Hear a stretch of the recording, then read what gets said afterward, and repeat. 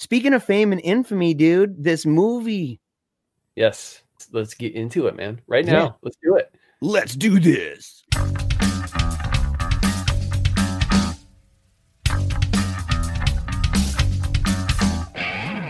Welcome. You're listening to Paleo Cheese Podcast, Episode 7, Part 2, David Lynch's Blue Velvet. So, Blue Velvet. It's our second David Lynch film that we're discussing here. And it is your, you're still within your first month of losing your Lynch virginity. No, it's been a couple months. It's been a couple, because we're on what episode? Yeah. It's been a couple months. Okay. But you're right. I mean, it's not very long, because we did episode 1, Wild at Heart. And then as soon as that was done, I went and I watched Eraserhead. Like I watched it. I binged Twin Peaks. I watched the entire thing. First season, second season, third season. I still I started watching Rabbits. I haven't seen the whole thing of Rabbits. I think I just didn't have time to sit down and watch it.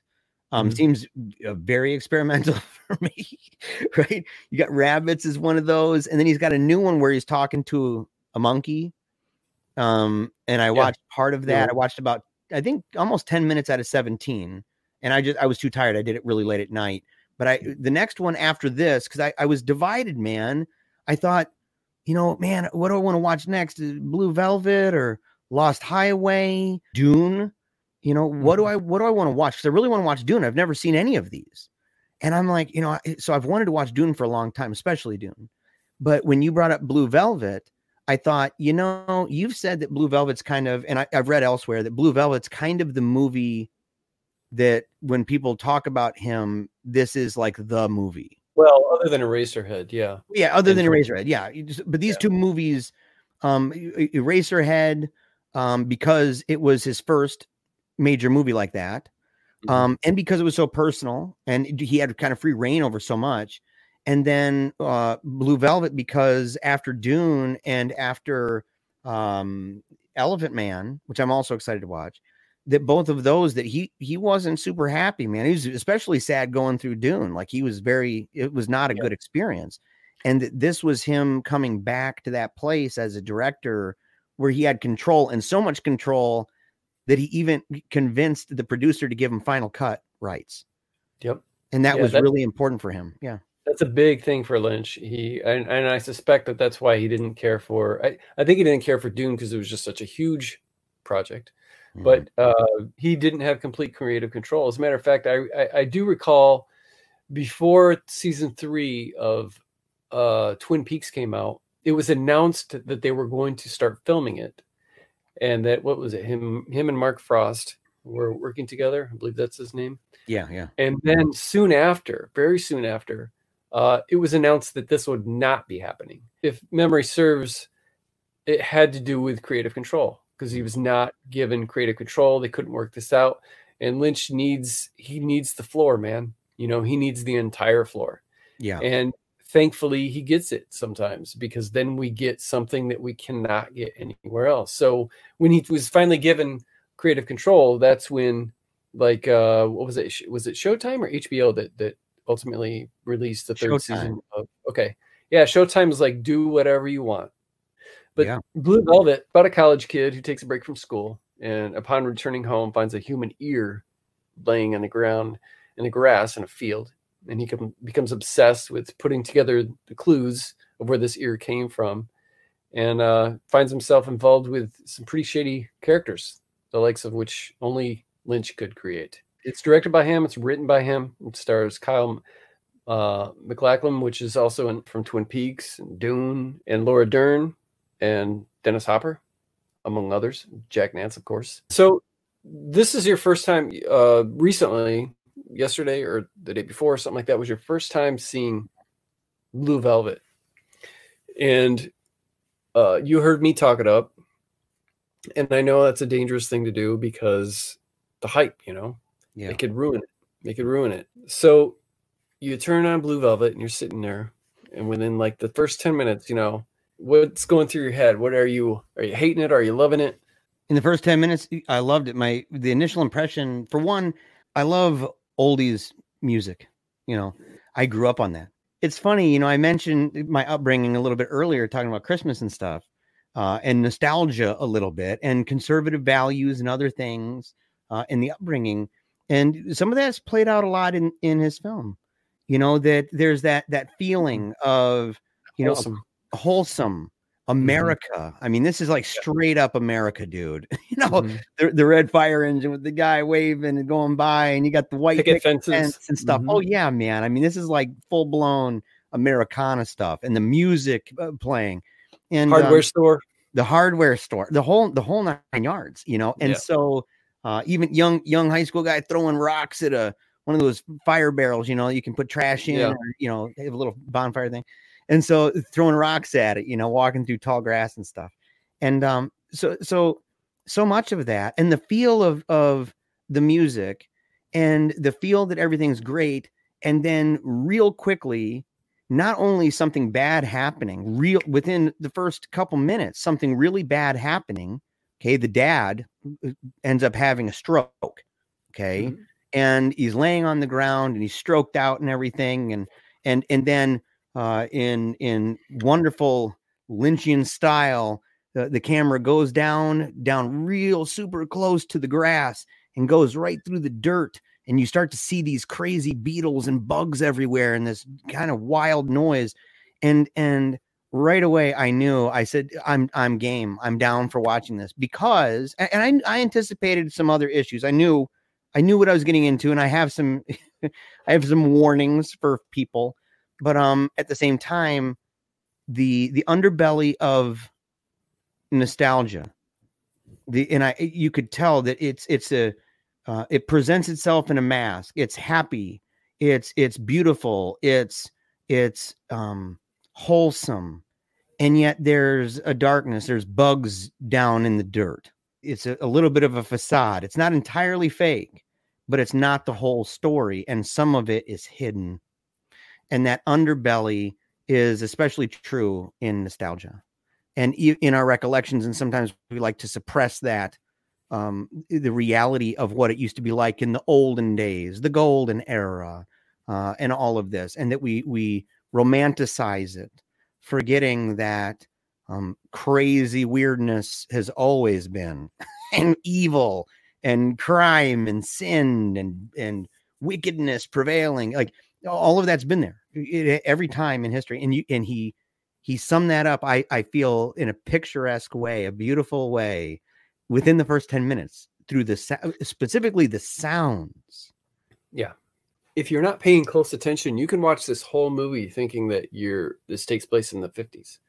Yeah. When I would argue that it's more of an alternate universe, kind of, because the only bits that don't scream 50s, I mean, because the cars, yes, and you know, from the ambulance to which looks like a Ghostbuster, you know, mobile, to the fire trucks, to the cop cars, the other cars, just the decor, you know, the white picket fence, all that stuff, the way that people look and kind of talk a little bit, even some of the lighting, like at night when they're going, you know, he's walking down the street, a lot of that lighting reflects that of films made in the 50s, with the trees and all that.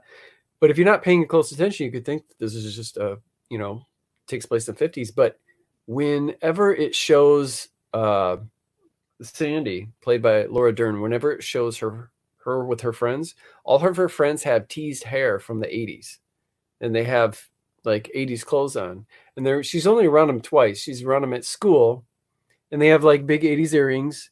And then they go to a party toward the end of the movie, and all the chicks have teased out and crimped hair and stuff like that. But everything else, and I don't know why that was made like that. It's a mix of times. And I think it's because nostalgia. When people reflect on a time, it's more of a feeling, and that feeling is not normally just limited to a specific year. You know, it's kind of an accumulation, a composite of sensations and even postures that they may have had at those times, and posturing themselves with the world and everything. And that's what they recall from that. And I've wondered, to go back and look to find out what kind of cars those were, and to say, what years do they span? Like what year of a fire truck would that be? That's an old school looking fire truck. Yeah. I mean, the fire truck it looks super old, and some of the cars, none of the cars look new, right? So you don't have any situation where it's like, oh, that's a 1989 Pontiac. Like, you're not seeing that. And I love those muscle cars too, man. I do. I loved Frank's car.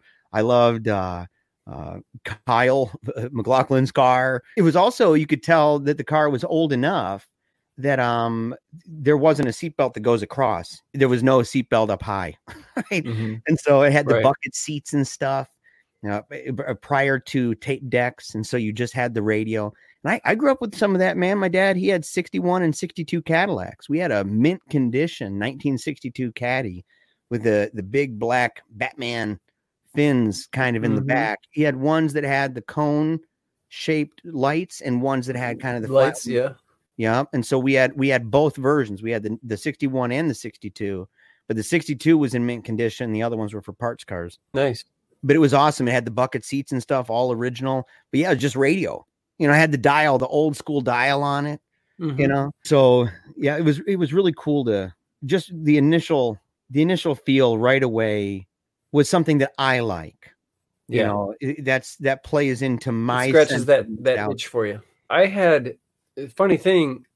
I thought that I had seen Twin Peaks several years ago, but what I had only seen was the first episode. And I for some reason, I lived the last 20 years thinking that I had seen it, and I only saw, I didn't see all of Twin Peaks until 2 or 3, 4 years ago. Mm-hmm. And so I finally, watched it all. And then of course, when the third season came out, I watched it when it came out.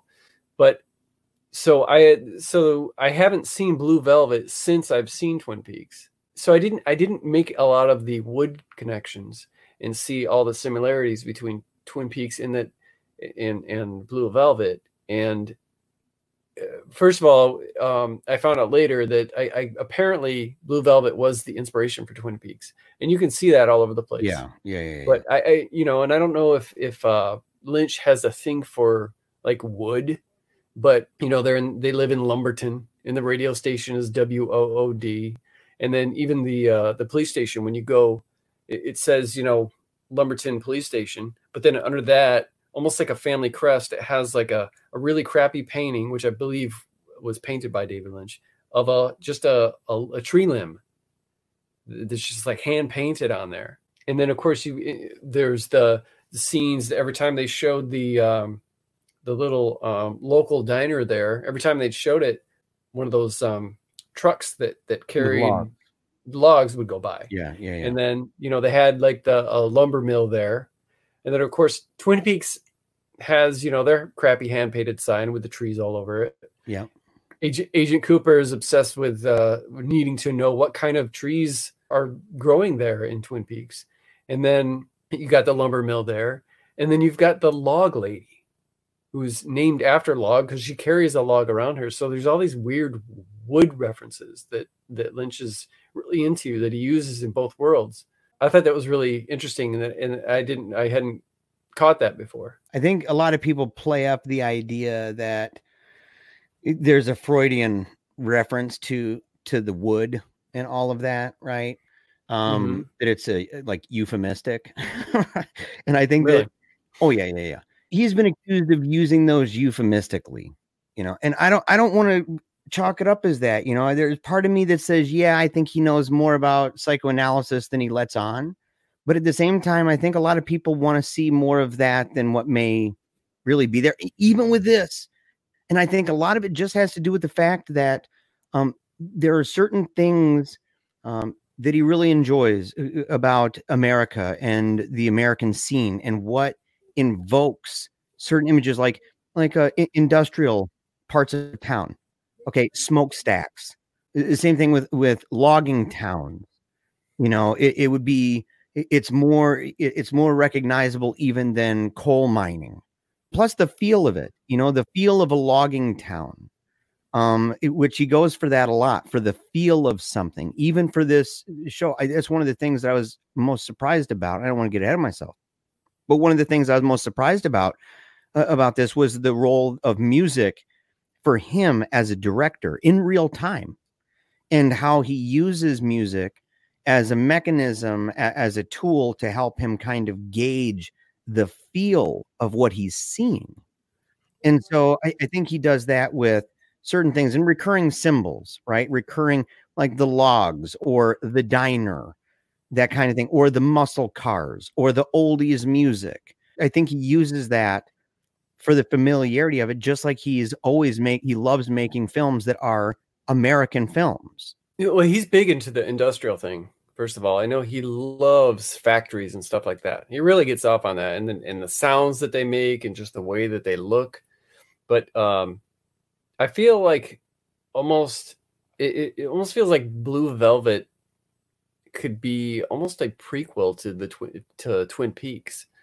Kyle basically, the actor Kyle, essentially plays the same character, but graduated to being a professional, being FBI, right? Yeah. He's a special agent solving a murder. Even like the nightclub scenes in Twin Peaks and in Blue Velvet are very similar to each other. And he had a relationship with Laura Dern. And then in Twin Peaks, in Twin Peaks, the third season, you find out, oh my gosh, Laura Dern plays into this somehow. Going back. Isn't Laura Dern Laura, who he's constantly talking to or Diane rather? It's Diane, but you don't know that's who it is until season 3. It's just right. But it's that could be, whenever he did find stuff, that's who he went and he reported to was Sandy. Yes. And then same kind of thing. When he finds something out, whether it be where to get damn fine coffee or whether it be something about the case that he's working on, then he tells Diane. But played by the same actress. So even like the red curtains are in Blue Velvet too, like in the nightclub scene. They look very similar. And in the apartment. Yeah. Yeah, they're red curtains there, and it's thick and it's kind of that dark, almost blood red. In where the windows open and the wind is coming through, Yeah. It almost looks like the curtain call you'd see for a theater, So a bit of trivia I did learn today that in the original script, the original ending, Dorothy, played by Isabella Rossellini, commits suicide in the original script. I also heard the original script was like 4 hours long. Yeah. Yeah. And it involved like drug trafficking and stuff. Like it was. Yeah. And they had to like gut a lot of it. Another sex scene on the roof and stuff like that. And there was a nipple burning scene. Yes. And he said it bummed him out that he had to take that out, kind of like nobody made him take anything out. He had final cut. So he was able to do whatever he wanted with this. But he said, you watch some stuff and you just go, it's maybe too far. And they made him, I believe, take the part out of Eraserhead, where there's this weird erotic scene where two women are kind of tied up on a bed and there's like electricity or something with it going on, shocking and stuff. And so they took that out of Eraserhead. And then in this one, they took out a scene where a lady basically burns her nipple. And he talked about how they did that. Like, how do you burn a nipple without burning yourself? You know what I mean? Yeah. Like, how do you do that? And so it was kind of a neat trick. He actually, in a rare moment, he admitted how they did that. Because he's pretty secretive about stuff like that. Yeah, he likes to. But he said that in a way, though, it wasn't his idea. It was actually something brought up by the woman in the movie. And there are some people in this movie. A lot of the people in the crowd and the backdrop people, the extras. Those are locals. Like a lot of those people are actually locals. I thought that was really interesting. And there's like a whole bunch of things actually that I learned about this movie that were, fun little factoids, how he met Isabella in a restaurant, right. And it was just kind of, it was actually originally going to be a different woman. The part played by Laura Dern, the people they wanted originally to have, what's the girl's name from Pretty in Pink? What's that girl's name? Oh yeah. They wanted Molly Ringwald. Yeah, they wanted Molly Ringwald. Yeah, Yeah, and the but Molly's parents were like, no. yeah, they read the script and they're like, oh heck no. Willem Dafoe was actually considered for Frank Booth until Hopper said, "This is me," and they were nervous about him. Yeah, they were nervous because he had a reputation, man. He was a drug user. He would use drugs and alcohol to get into character. But he had just gotten out of treatment. Was kind of doing a little comeback for himself. And I think it's weird that my two favorite movies of his, he did Hoosiers, which I actually haven't seen, but he did Hoosiers, River's Edge, and I haven't. Oh, bro. River's Edge and in Blue Velvet. And River's Edge is one of my absolute all-time favorite movies. And his character in that is whacked out too. Not evil whacked out. You kind of feel sorry for him, but a really neat character. And I can't see anybody playing it other than Dennis Hopper. And I absolutely can't see anyone playing Frank. I mean, dude, he just not even Dafoe. It's one of my favorite antagonists ever. He's wicked. And it would be a completely different thing. It's crazy because there's the gas that he's huffing, right?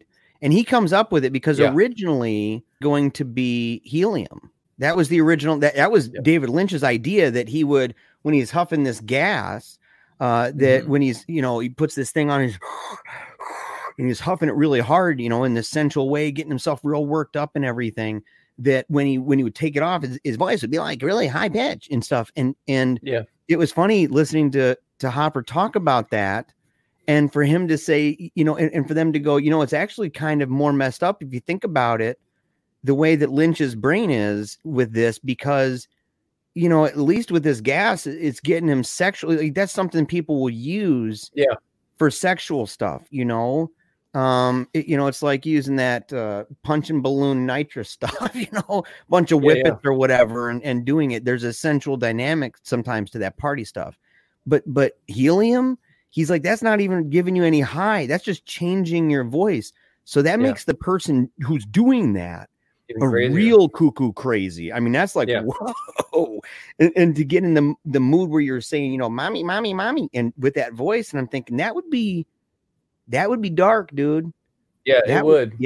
To clarify, it was Dennis Hopper's idea to, I think they were going to overdub his voice or whatever using helium, and that was supposed to represent helium. And Dennis Hopper was like, well, how about this? I can't remember the name of the stuff, but how about this other stuff? And Lynch was like, what is that? So Hopper told him, and Lynch was like, all right, well, we'll see how that goes, and maybe not, put your voice in there. And so they stuck with that. I think because Lynch was concerned that people might laugh when they're not supposed to, because, and I can see that happening, because while Dennis Hopper's character, Frank Booth, was very scary, he was also funny when he would talk, when he would talk about Pabst Blue Ribbon and, really memorable lines in there. Oh my gosh, dude. It was hilarious because he goes, Heineken, that, Pabst Blue Ribbon. And he says it like in this really, really crazy way that's just so funny, man. Like Pabst Blue. Like it's like this really intense thing. And and there's a couple references. And in fact, people have tried to, I've read some people doing analysis that say that the different beers that people drink kind of show different parts of the ego and the id and the super ego for Freudian stuff. Because you have three mentioned. You have the dad, the fatherly figure in this, drinks Bud, the king of beers, and then you've got Heineken, which is the younger guy, the ego of the film, the hipster German beer. Exactly. And then you've got the Pabst Blue Ribbon, right? And so you've got, and so that's white Frank. Trash Americana. So I've actually read some cool analysis, man, about how the beers indicate different parts of the psyche. And I didn't read that. Film. That's interesting. Yeah. But Frank Booth, man, that character is one of my favorite antagonists of all time. He's just so memorable, and I'm just whenever I see scenes with Hopper in him, I'm just blown away by how, I mean, like when that dude is singing that the Candy Coated Clown song or whatever. Oh yeah. And he's just standing there looking at him, and he can hardly keep it together. Like it hits him so emotionally hard. Yeah, Dean Stockwell sings that song. And then when they're on the beach or whatever it is, not the beach, but when they go for the drive, and that chick is doing that dance on the car, and the song's playing again. Yeah. I think that's where my wife lost it. I think she was already at a place where she's like, this is dark. You know what I mean? She enjoys different types of film. And this one was one of those where she's like, what is happening? Like, what am I enduring with this? But that once it got to the scene where the woman is dancing on the top of the car and he's getting his butt kicked out in public and stuff. I think it's interesting though, that Lynch didn't want people to laugh at parts of the movie that he didn't think people should laugh. But it was during that scene that he laughed. The rape scene, he laughed. The rape, yes, yes. And people, even Isabella Rossellini, the actress who played that role, and I don't know why she got flack. Personally, I loved the way she played that, and I especially loved the scene where she finds out, that Jeffrey's in the closet, and she gets him out, and she's yelling at him with that knife, and she's on it, man. There's an intensity in her and a brokenness. Her whole character I thought was amazing. I think the flack that she got was just from herself. I don't think she was kind of creepy, so that it's not sexualized. The fact that she's naked. Yeah. She blamed herself for how it came out. But think about this though, man. Think about number one, this is like the second film she's done, right? She did one that was White Nights or something. Yeah. And now she's in this thing with this really popular guy and all of this and kind of taken by surprise about it. And she's really familiar with modeling, but nothing really beyond that. And they have her singing, and she's not a trained singer. In fact, she's not a very good singer. And she admits it. She playfully admits, I'm not even a good singer. And I think that it's kind of like you brought up with Wild at Heart, where sometimes Lynch almost thrives on that people aren't so good, and sometimes they may have to make the actor say, look, don't play the part so well, your acting needs to be just off a little bit, right? And her singing was that, right? But I felt that her acting in the whole thing, I felt like her acting was so good, but the way that her brain thought, when she said she wanted to come down the steps at the end, and she's coming down in front of the Jeffrey's parents' house, and she's walking out, and she has her arms kind of held in a way where the palms would be facing forward, right? A helplessness. And in a documentary, Mysteries of Love, the way her brain worked about this, that she said that she wanted to embody something similar to the picture of the young girl during the Vietnam War, right? Where she's running and she's naked and she's got her hands out. That's what she was trying to do. But she thought of that. And so to get flack and her agents, dude, they dropped her, man, like it was hot. As soon as they watched that, as soon as the screening was over, they're like, we don't want nothing to do with you. And I thought, people can have criticisms of the film. They can think that Lynch once again has gone too far. There's some disturbing junk in there. But to take, I feel like people really took that out on her in a wicked bad way. And so I was glad to see that Lynch stuck around with her. In fact, they dated for a while after that, Oh, that's right. Yeah. Yeah. They dated for a while, and that she was in Wild at Heart. Yeah. And I'm glad he did, because I think she did excellent, and she did a really good job, and very compelling actress in a very, very difficult role in a very controversial movie. Let me say this too, man, is that I thought it was really cool. Something I learned in this process about Lynch and how this movie was an awakening for him musically, that he'd always loved music, but that he was frustrated as a director because you do all the different shots and stuff, and he's thinking through the look and the feel and the mood, and then you send it to the people who are going to do the composing, and they make a bunch of the music and they overlay it, and then by the time a director is going to hear it, at least in the past, you're number one, you're pretty detached from it. You kind of just have to trust the person doing the composing, and then it's already into post-production, and you're like, oh no, we got to hurry up and get it done. And so he took a more central role in this, where he worked with what's the guy's name? Well, he worked with the sound designer, Alan Splett.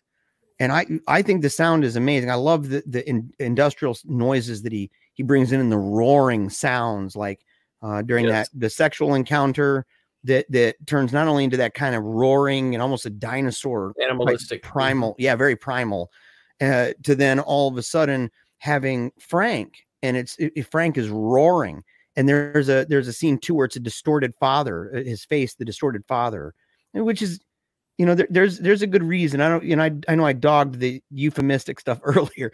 There's a good reason for a lot of the talk about the Oedipus stuff in this film. There's no question about it.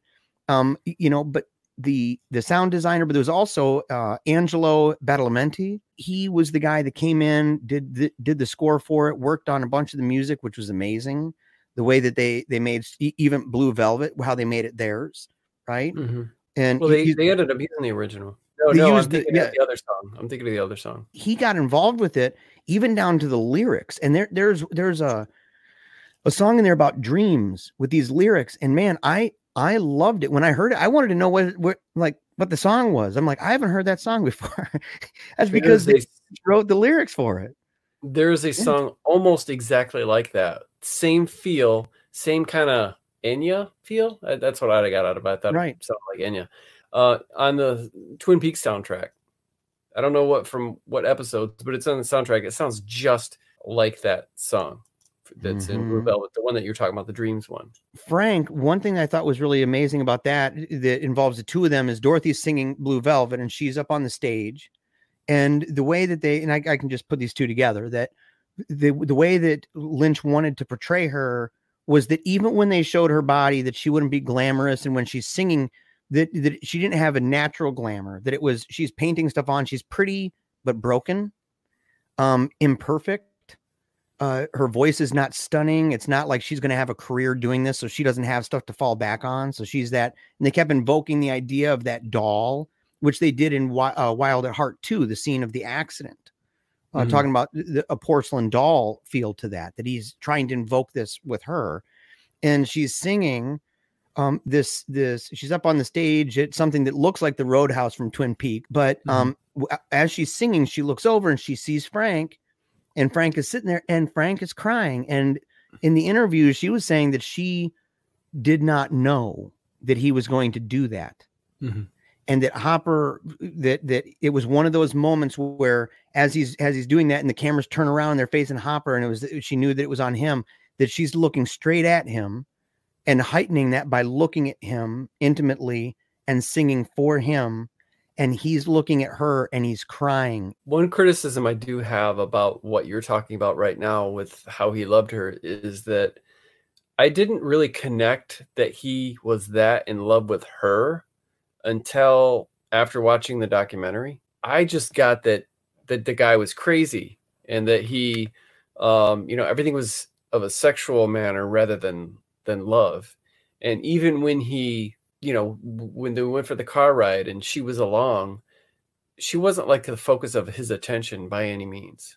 It was more about the music, and even to where he's like standing right up in that guy's face watching this guy. It wasn't about Dorothy. And so my only criticism I have about that is if Lynch wanted us to believe that Frank Booth loved her that much to where it was just he couldn't handle it. I just feel like maybe a couple of things could have been done to portray that a little bit better. Not that we need to be having some kind of empathy for him, but I think that it would have been a cooler dynamic had we been more aware that he's not just crazy, but that this is actually about her. Because they touch on that a little bit when she says that she wants to kill herself, but he's doing this to keep her alive.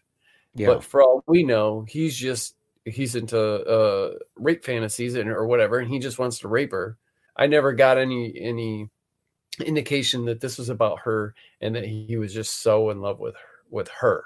I do have a theory on one scene in there that I picked up on that I thought was symbolic. You talk about the Oedipus, was it complex? Yeah, the Oedipus complex. Okay. Yeah, there's a lot of mommy going on in this. Yeah, where essentially someone wants to have sex with their mother or have that intimacy with the womb again or something. It's more complex than that, but at the same time, yeah, the idea is that the connection that the son has with the mother from birth and from nursing, and then resentment at times and the separation that ultimately happens between a father and learning that, oh my gosh, my dad is really with my mom, and that Freud believed that this was kind of what made the world go round. Well, I don't know if Lynch did this on purpose, but I thought that there was some continued symbolism with that in the rape scene. I mean, you've got him saying mommy, which is, I mean, this is blatant and obvious. But when he takes that rope that you would tie her blue velvet robe around with, he stuffs one end in her mouth and then one end in his mouth and then rapes her. And I thought that was symbolic of an umbilical cord. There's a whole bunch of that. And I would, I have a couple of these papers that were done academically that I just didn't have time to read that went deeper into the psychoanalytic dynamic of this and Oedipus and the like. And I'm interested to see if there's analysis that would say that the dad and Jeffrey and Frank are the same person. I know what you're saying. I don't really buy any of that. I don't think it goes that deep. I'm just on the fly. I might be completely talking out of my rear end. She is. I mean, she misses her husband. Yeah, and there's this about as wholesome as you can get, dude. He's practicing some voyeurism, not on purpose, really. He doesn't have a boner for her per se. He has a boner for solving this case, and that's why he's there. He's not, he's only in the closet watching because he has to, really. But he's about as wholesome as you can get, and she recognizes that there's no threat here. Misses her husband, calls him, and kind of pretends, does this role playing thing because it's she needs him, wants him so bad, and pretends that's him. And she does ask at one point for him to hit her because she's all kinds of messed up, just like Frank Booth is. We don't know exactly why. I would gather that stems probably back when she was a child. Maybe she was messed with, and that tends to really screw somebody up. But he won't do it. The part that he's crying is when he finally breaks down and he does hit her the second time they hook up. He's just so confused. He's having fun because he's getting laid, and he by this beautiful woman, and he's having a good time. And then she's like, hit me. And this is the second time that she's asked him to do this. So he finally kind of gets frustrated and does it and realizes that he let this evil side of him come out and feels really bad because, he's thinking with a little head and not the big one. And so finally when that's over and he's at home, he's like, man, she's going through hell. What am I thinking? Why would I do that? Even if she asked me. And so, he broke down. But I guess the only thing I would say is that I've read in the book, when he's talking about it in the book that I've got, that Lynch on Lynch, there's this idea that when he talks about light and dark, and when he talks about the nostalgia of the pristine white picket fence and the grody-ness of what's in the earth, the underbelly, that these opposites that he pushes them both to extremes because he believes that they're actually essentially complementary to each other. And that they need to be almost synthesized to be fully understood. And that even their characters, like Laura Dern's character and Isabella's character, that there's an imbalance and that it balances itself. And then Frank and Jeffrey, that their characters have that darkness and light, and that the two of them, that there's a relationship between those, like a shadow, right? Like an archetype in the shadow, which we've mentioned before. It just made me wonder about that. And so I'm interested to read. more about it and to see what people say. But the movie overall, and as a warning, right, to the viewers who are wondering, hey, should I watch it?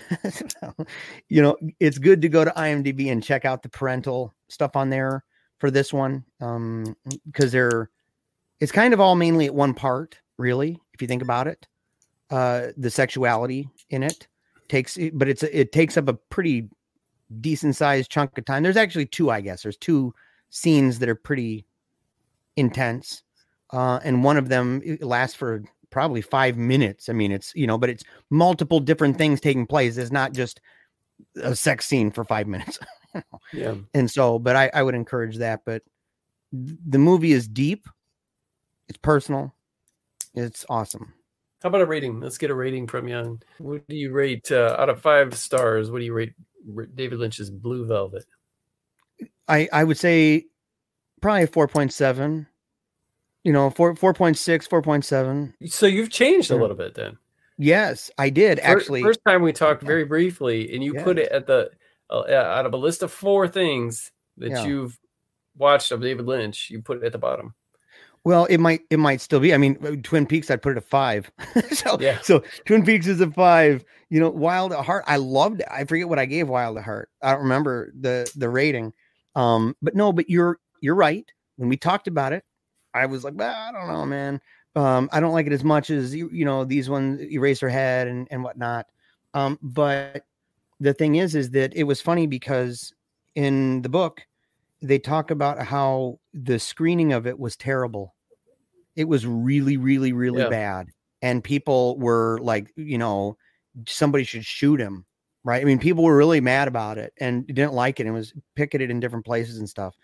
But there was a person from the New Yorker, a woman writer, who basically encouraged people to give it a second watch and said, if you watch it a second time, your first time, your gut reaction is going to be like, number one, what the heck did I watch? Especially if you've never seen Lynch before, you might even be revolted. You might be like, what in the heck is this? Because you're anticipating nostalgia and, everything else. And you're getting this crazy, crazy story, weird.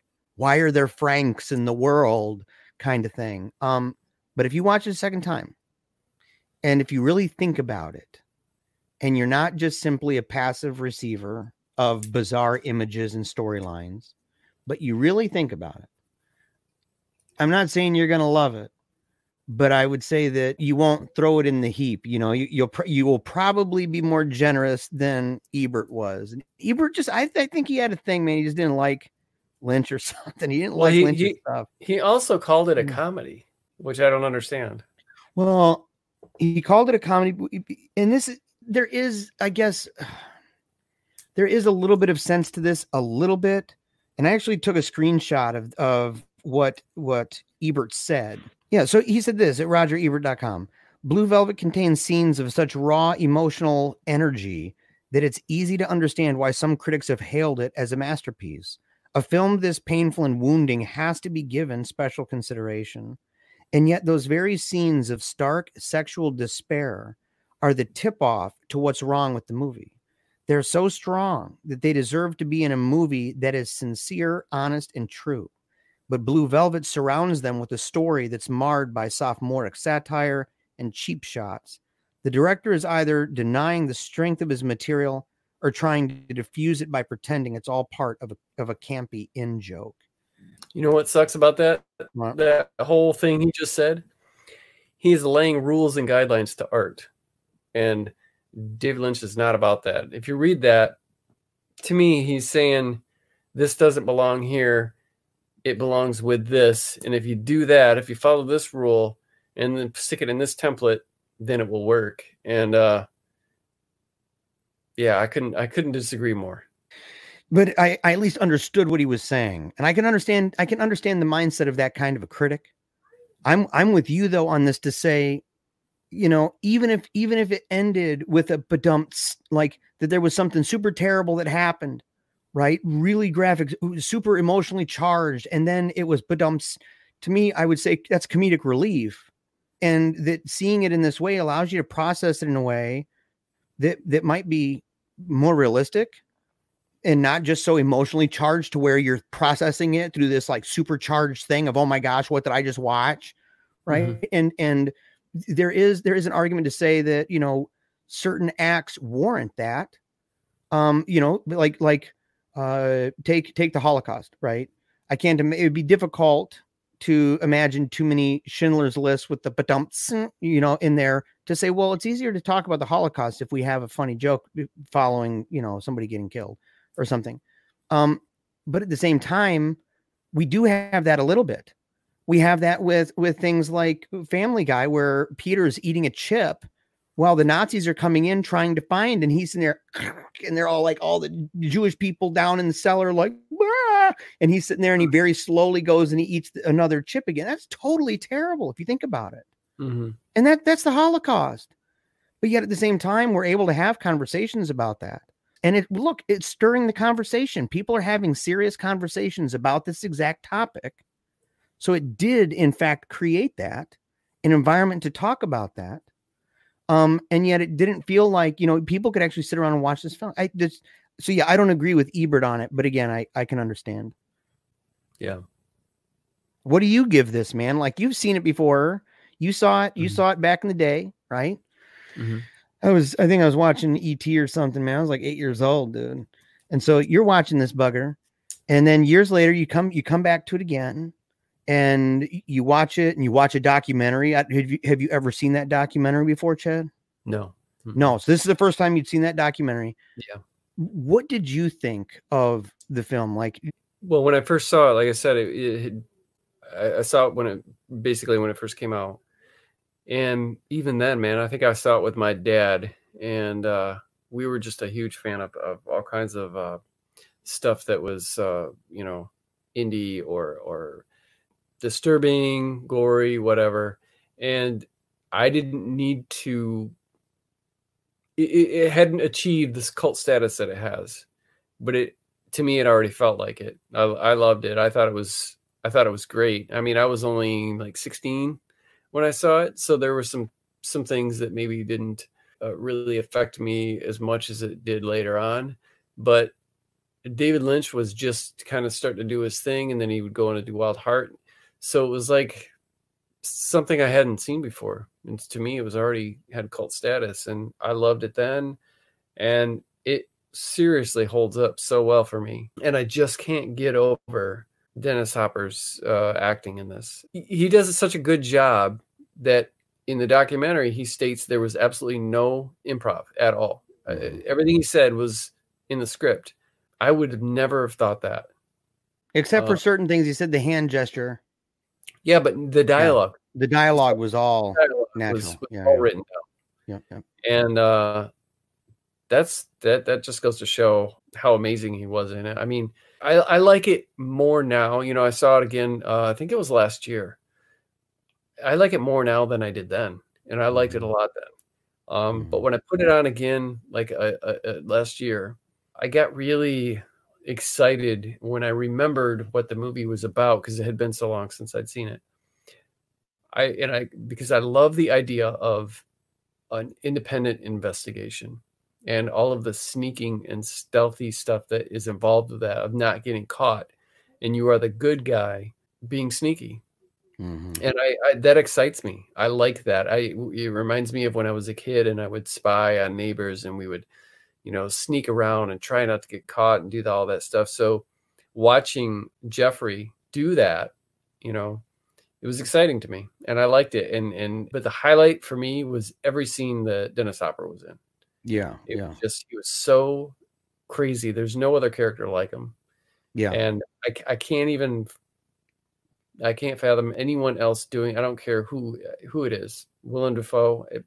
Nobody could have played that character as well as Dennis Hopper. All that said, I would give it probably 5, man, or very close to it. I would love to see, honestly, a Blu-ray come out that has the overdubbed original helium trick that they were going to use. Yeah. Just to see what that would be like. But that would, you know, would it be that creepy, or would it be hilarious? Would it be like that? And I think that Lynch wanted to use that thing so bad that eventually he did in a very random scene in Wild at Heart with that guy at the bar, because he ended up doing that. Yes, he used the Well, healing. he used it. It was more like a sped up. Yeah. More like a chipmunk. Like this. Yeah. Yeah. So, is there anything that important that you feel that you took away from watching Blue Velvet? Any kind of moral? You know, I don't want to keep quoting this book, but I do want to quote this book because I felt like, you know, watching it, you know, I had a lot of thoughts but I felt like my thoughts really got honed in when I began reading different articles and things like that. Now, people who are watching the videos, they'll see that a lot of the quotes or articles and the people who write them, that those are there's screenshots of those that will appear in the video. But there's a quote about this when talking about people's reaction to the film, and even my own, and even my wife, right? The reaction, and even people who are watching this who may have seen it and go, "Oh my gosh, I can't believe you're talking about this," you know, or whatever. People who may go and watch it and go, "Dude, what did this guy convince me to do?" I want to leave them with this because I think that it's something that was really good. Lynch was asked about politics and religion about this. He said there's a political issue to this. The Chris Rodley, okay, from this book. And he says, even if you're not particularly politically motivated, the work inevitably has a political dimension when it's released into the culture. And it's a little bit of an extended quote, but, you know, forgive me. He says, if you're a politically motivated or thinking person, you'll see everything that comes out in terms of politics. If you're a very religious person, you'll see everything that comes out in terms of religion or religious things. So you just have to concentrate on your work and put it out. I think politics are at one level, and if you don't go above that level, you're going to be stymied and frustrated. It's the never-ending dilemma, the no-win situation. Two sides so opposed, so articulate, but one doesn't listen to the other, and things never change. And anything that makes a difference happens outside of it anyway. It just seems like a horror story. And this blew my mind, this part here. He says, Rodley says, I don't even like to use the phrase political correctness because I think it's an invention of the right. But what does that phrase mean to you?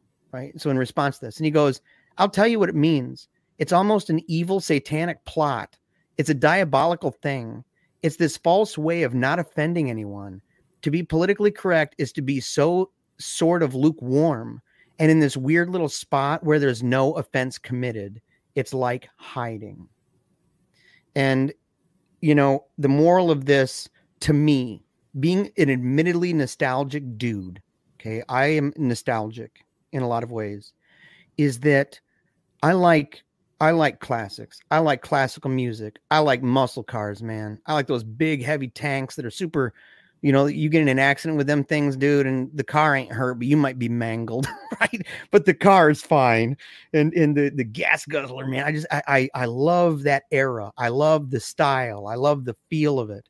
But at the same time, as I've grown up, and as I've gotten older, and as I've seen life in the world, I've begun to see more of that underbelly, and not to flee from it. There's been times where I've been so revolted by it that I've to fall into an escapism.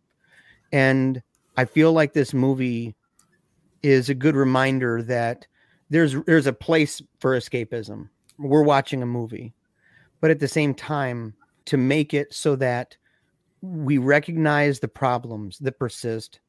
We recognize how some of that even affects us individually, and that we don't keep ourselves from looking at it, and that we admit these forces, that we admit the presence of them, the foundation of them, even going way back in time. And that in doing so, we can have realistic conversations on how to better ourselves and how to better our world. And I think it's this movie is a great mechanism for seriously minded people to do that. All right, man. It's not very funny. No. So I got super serious, man. I was on a level with everybody. You know, what did you take away from this, man? Is there a moral to this story, dude? Is it am I looking too deep into this? Is there something deeper? Essentially, I think so. I think you know, I have moments where, you know, I miss my mom. I don't see her as much as I'd like. But I think that what I took away from here is if I'm ever having one of those moments, I think all I have to do is maybe huff some amyl nitrate and the nearest woman becomes my mom and I'm good to go.